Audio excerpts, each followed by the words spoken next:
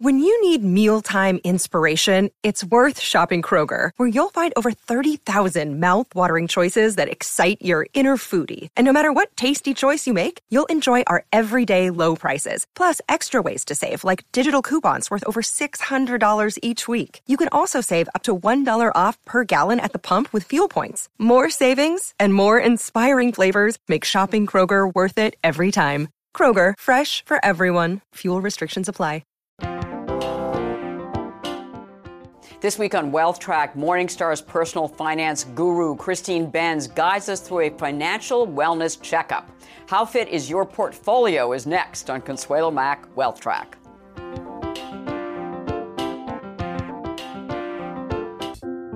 New York Life, along with Mainstay's family of mutual funds, offers investment and retirement solutions so you can help your clients keep good going. Additional funding provided by Clearbridge Investments, a Legg Mason company, Thornburg Investment Management, Active Management, Flexible Perspective, Koo and Patricia Ewan through the Ewan Foundation, committed to bridging cultural differences, and the Fairholme Foundation. Hello and welcome to this edition of Wealth Track. I'm Consuelo Mack.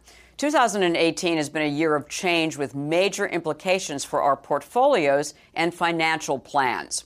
The Federal Reserve has reversed its dramatic easing course, in place since the financial crisis hit nearly a decade ago, and the change from declining interest rates to rising ones has done what it normally does, puts pressure on financial markets.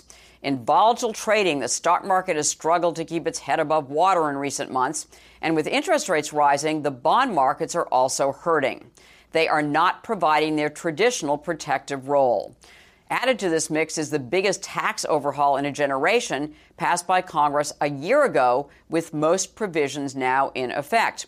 According to the Wall Street Journal's tax columnist Laura Saunders, about 65% of filers are seeing an income tax cut, while about 6% are seeing an increase. If there was ever an appropriate time to take stock of financial plans, this is it. And we couldn't find a guest better qualified than Christine Benz, personal finance guru at Morningstar, where she has been the firm's director of personal finance since 2008. Over her 25 years at the firm, she has held numerous key positions, from head of the entire mutual fund analyst team, editor of key publications such as Morningstar Fund Investor and Morningstar Mutual Funds, as well as writing several of the firm's best-selling investment books. Throughout it all, Benz has been dedicated to the firm's mission, which has become her own, to help investors reach their financial goals. She has helped millions of individuals do just that. I began the interview by asking Benz to describe an annual ritual she recommends before doing a specific portfolio review. She calls it a wellness check. Well, before you get into spending time looking at various portfolio holdings or checking up on performance, just take a step way back and ask the question, how am I doing with this plan? So if you're someone who is getting close to retirement, or you're still accumulating assets for retirement, maybe you're really early in your savings career, your two main benchmarks of how you're doing is, what is my savings rate on an annual basis? Mm-hmm. And some people think, well, 10% is enough. For most people, you probably want to target more like 15% or even 20% if you're a high income earner. Really? Okay. Yeah. So to maintain your standard of living when you eventually reach retirement. Right. So the higher income you are, the less likely Social Security is to supply most of your living expenses. And then there's just the simple fact that if you are a higher income person, you have the wherewithal to save more of your paycheck. So you should target a higher savings rate of 20% or even higher. So you're looking at that, how much of your pay you're saving, and then also look at what you've accumulated to date. And so take those numbers and plug them into some kind of a retirement calculator. One I often recommend is T. Rowe Price's Retirement Income Calculator, because it's a good holistic kind of tool. Mm-hmm. And do a checkup on whether you need to make some changes to any of those variables. So specifically, if you're falling short in terms of what you hope to accumulate for retirement, can you find a way to nudge up your savings rate? So that's if you are someone who is accumulating assets for retirement. If you're in drawdown mode, if you're already tapping your portfolio for living expenses, your key number is your spending rate from that portfolio. And there you want to think about what is a sustainable withdrawal rate from my portfolio. There's been a lot of research in this area over the past decade.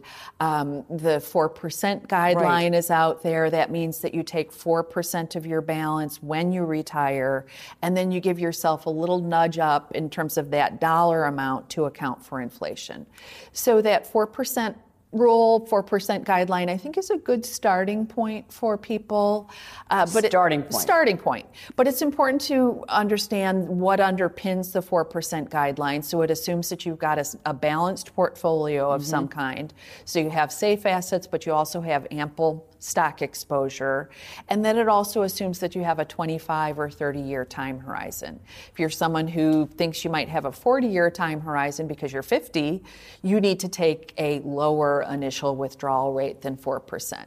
But take a look at that, revisit it on an ongoing basis. One of the best things any of us can do for the viability of our retirement plans and ensuring that our portfolios last is if we encounter a weak market environment, if we can pull that withdrawal rate down a little bit to tide us through, to let our portfolios heal, that will really help our portfolios last over what we hope will be a really long life in retirement. Assess your asset allocation, whether or not it's on target.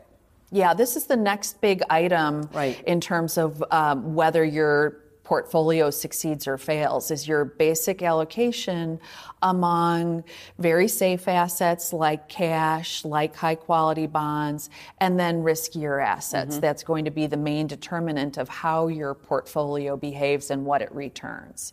So what kind of asset allocation do you think we should really be paying particular attention to? I mean, after a 9-year bull market, our equity allocation is probably still pretty high, right? Well, that's the thing. And I think we all have this natural tendency when stocks have been going up, you just sort of look at your balance periodically, say, good for me, and don't do anything. Right. And so there's a natural inclination to leave well enough alone when things are going up. The problem is, as you get closer to retirement, your contents of your portfolio shift around. So if you had a 50-50 portfolio at the outset of this equity market rally, well, you are well over 70% in stocks if you've done nothing to tame that stock exposure.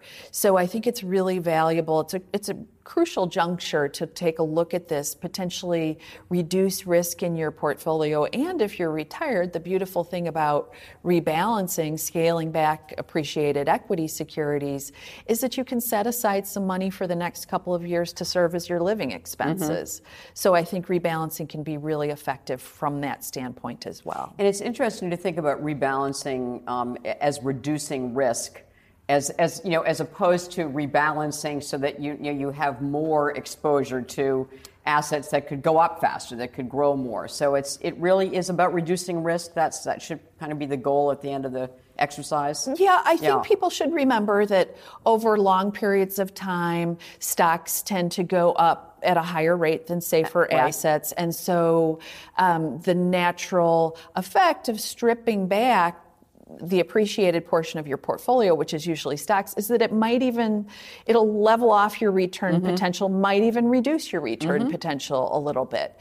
But what you derive from rebalancing is a huge risk reduction benefit. So I think people should look to rebalancing mainly for that reason, not to be any sort of return engine for them. So one of the other things that you've mentioned is adequacy of liquid reserves. So talk to us about that. Yeah. So everyone's heard about the importance of having an emergency fund, 3 to 6 months worth of very liquid assets. The good news is that cash is finally yielding something. You can easily earn a return of at least 2% today, which is an improvement. I know. We're celebrating that. It's hard to believe. Right. So that's a plus.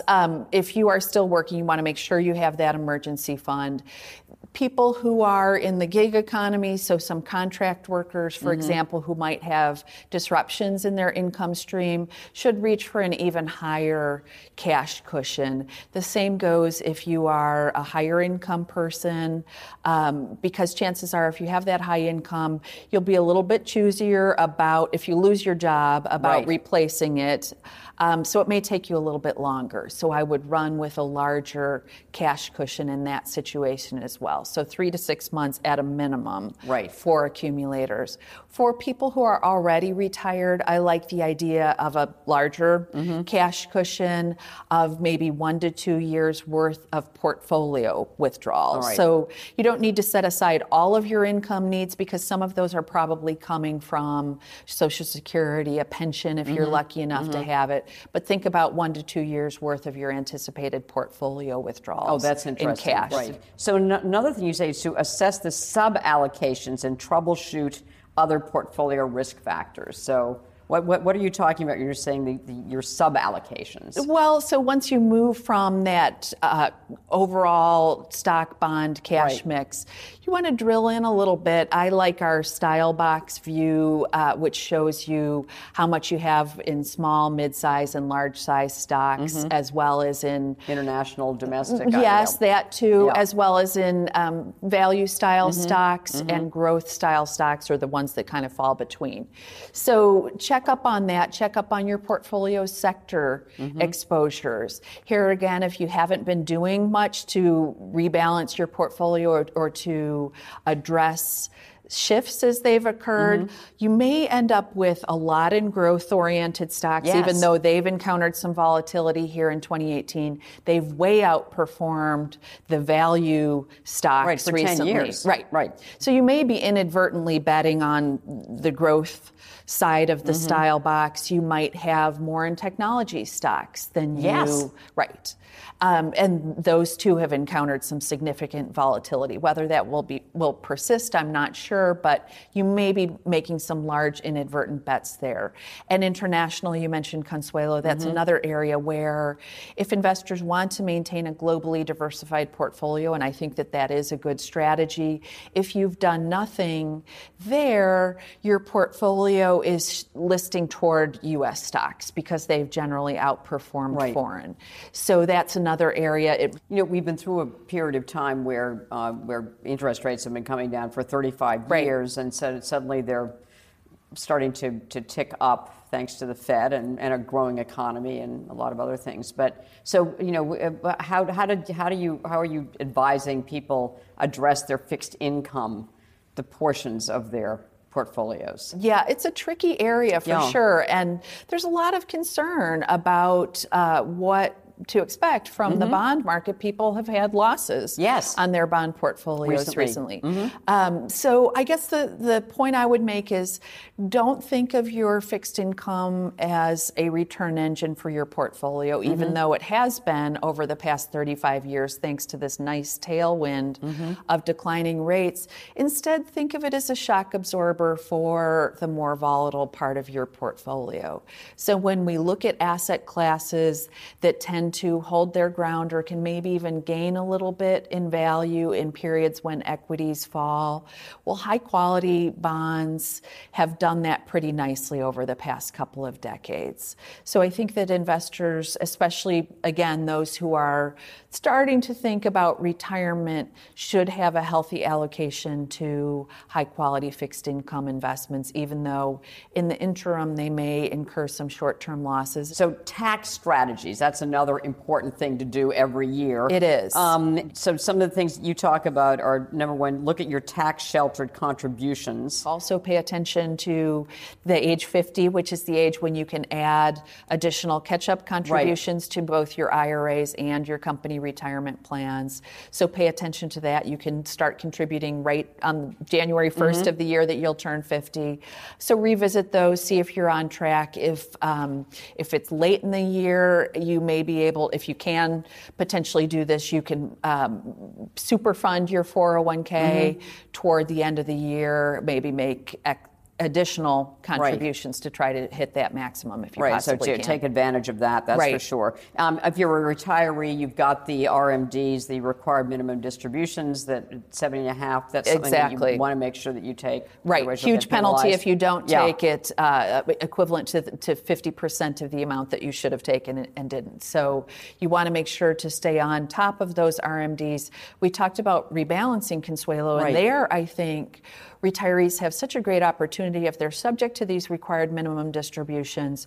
Always look to your most appreciated securities to pull from for those distributions. When I was helping my mom and dad with their RMDs, I would always just pull from whatever had done the best in their portfolios over the previous year to try to take some risk out of the portfolio, tee up cash for the next couple of years. I think it can be an effective strategy. The other thing, so as far as the tax law is concerned, as far as your charitable deductions now, so that a lot of it is standardized for. So how do you treat the charitable deductions? As you said, Consuelo, a lot more people will be using the standard deduction because it'll be higher than their itemized deductions could ever be. So a couple of strategies for people who are charitably inclined. One is if they are subject to these required minimum distributions, they can use a maneuver called a qualified charitable distribution.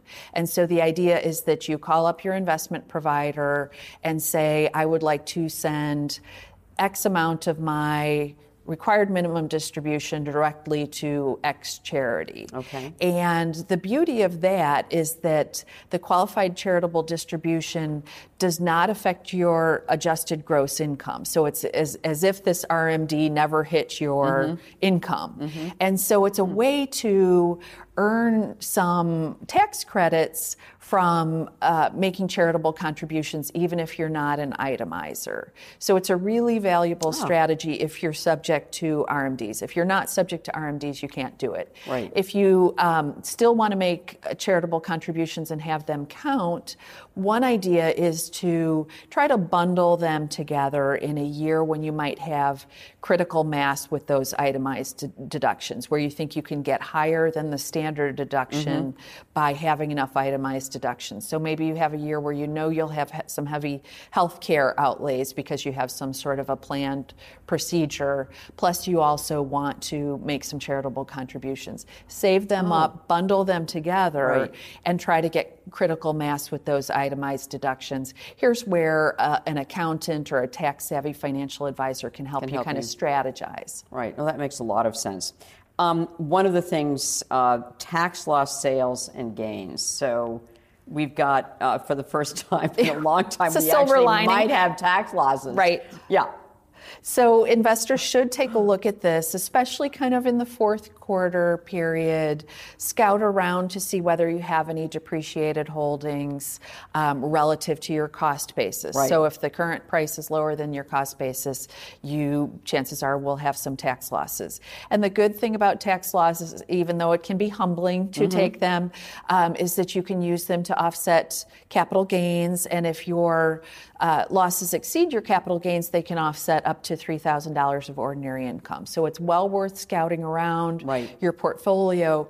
Now, one of the things that you also mentioned was that as far as if your mutual fund holdings, that there have been a lot of redemptions from actively managed mutual funds to passive funds, and that's been causing some capital gains distributions that you have no control over because you're not selling the mutual fund, but you're going to have to pay. So how big a deal is that? Well, I just did a review of the 2018 distributions from some of the big shops. Right. And as you said, these redemptions have forced selling, and a lot of these funds have gains on their books. So some funds are making double-digit, as a percentage of NAV, double-digit distributions.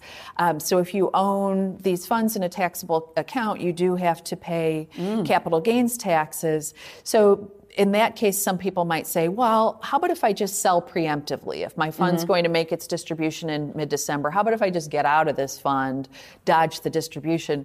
Well, remember that as a fund shareholder, you might have your own gain. So if the fund is appreciated over your holding period, by selling, you're triggering the gain there, even if you're dodging the distribution. So no easy answers, but I think this is one of the reasons that we've seen this great interest in index funds and ETFs, because exchange-traded funds in particular on the equity side nicely solve for this taxable capital gains distribution issue. They tend not to make many of them because they have buy and hold portfolios. They're just index funds tracking the market, so they tend to be pretty tax efficient. Yeah, they are very tax efficient. Develop next year's cash flow strategy.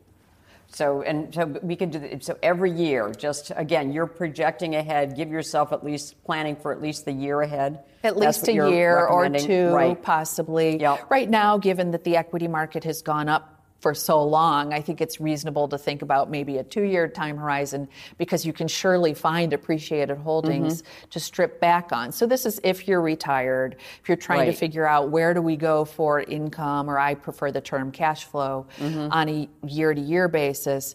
Well, there are a few ways to do it. So year-end, I think, is a great way to strategize about how you will build that cash buffer to tide you through the next couple of years. Rebalancing is one way to do it, or potentially if you're an income-centric retiree, maybe you like dividend-paying stocks and some of the other higher-yielding asset classes, you may be able to build a portfolio that delivers your cash flow needs through organically generated income. So there's no one single way to do it. The rebalancing, though, one reason I like it is that it is a way to keep your portfolio's asset allocation in line on an ongoing basis while simultaneously meeting your cash flow needs. So with interest rates going up a little bit, do we have more cash flow options, or are we not there yet? Well, cash yields are getting above 2% on FDIC-insured instruments. So this is a big change. I think that investors need to be aware of complacency with their cash holdings. Jason Zweig in the Wall Street Journal has been beating this drum about the brokerage sweep accounts, pay infinitesimal interest rates. Don't settle for those. Just keep the bare minimum in those in those brokerage accounts, sweep accounts that you need to do your trading or whatever you're doing. Get the money into something that's working for you, whether it's some sort of a laddered CD portfolio. Online savings accounts have some very have higher. They tend to, because they don't have bricks and mortar banks. So those can be nice sources of yield. Money market mutual funds finally have competitive looking yields. It's important to know that the money market mutual funds are not FDIC insured. Historically, they've been quite safe, although we did have the case of one fund during the financial crisis running into some troubles. But money market mutual funds in many cases have yields that are at or at least close to 2% today. One investment for a long-term diversified portfolio? One I would call out today, in part because we're starting to see inflation tick up a bit, would be some sort of an inflation-protected bond fund. And this makes sense not so much for young accumulators. If you're still saving and earning a paycheck, don't worry about this asset class. But if you are getting close to retirement or already retired, remember that the portion of your portfolio that you're withdrawing for your living expenses is not automatically inflation adjusted. You're not getting those COLA increases in your portfolio automatically. So having some inflation protected bond exposure gives you the ability to participate in that. If you have an inflation protected bond fund, they nudge up your principal value a little bit when inflation goes up. So would these be Treasury inflation protected securities? Yes. These are TIPS basically? Treasury inflation protected securities. And here I would keep things very low cost, very plain vanilla. Our fixed income researchers have looked at this space and determined that this is an area where active management hasn't historically added a lot of value. So just keep your costs way, way down. Go with some sort of an index product. So iShares has a good one. Vanguard has a couple of good ones, including a good short-term version, and Schwab has a really nice one as well. So check that. So we've got some options. Christine Benz, thank you so much for helping us with our annual checkup, financial checkup. It really is extremely helpful. Thank you, Consuelo. It's been my pleasure. At the close of every Wealth Track, we try to give you one suggestion to help you build and protect your wealth over the long term. This week's action point is take full advantage of tax-deferred savings plans. The good news is allowed contributions to both 401ks and individual retirement accounts are rising in 2019. The new levels are $19,000 for 401ks and similar workplace retirement plans, up from $18,500. For workers 50 or older, the extra $6,000 catch-up contribution is the same. For the first time in 5 years, the allowable contributions for IRAs are also increasing to $6,000 from $5,500 in 2018 and to $7,000 for people 50 or older. That's a raise of $1,000. Contributions to health savings accounts for people with high deductible health insurance plans are also rising a tad by $50 to $3,500 in 2019. But for those 55 and older, the additional catch-up contribution remains the same at $1,000. HSAs, as they are called, have a triple tax benefit. Money goes in tax-free, grows tax-free, and is withdrawn tax-free for legitimate health and medical expenses. Tax-deferred investing is a rare gift from the government, so take full advantage of it. Next week, join us for our annual exclusive New Year's Outlook with superstar economist Ed Hyman and global investor Matthew McLennan. And in this week's extra feature, Christine Benz explains why she is focusing more on long-term care. You can find it exclusively on WealthTrack.com. What's on your mind? Keep connecting with us and other members of the WealthTrack community on Facebook and Twitter. Thank you for watching. Have a lovely weekend, a happy Hanukkah, and make the week ahead a profitable and a productive one.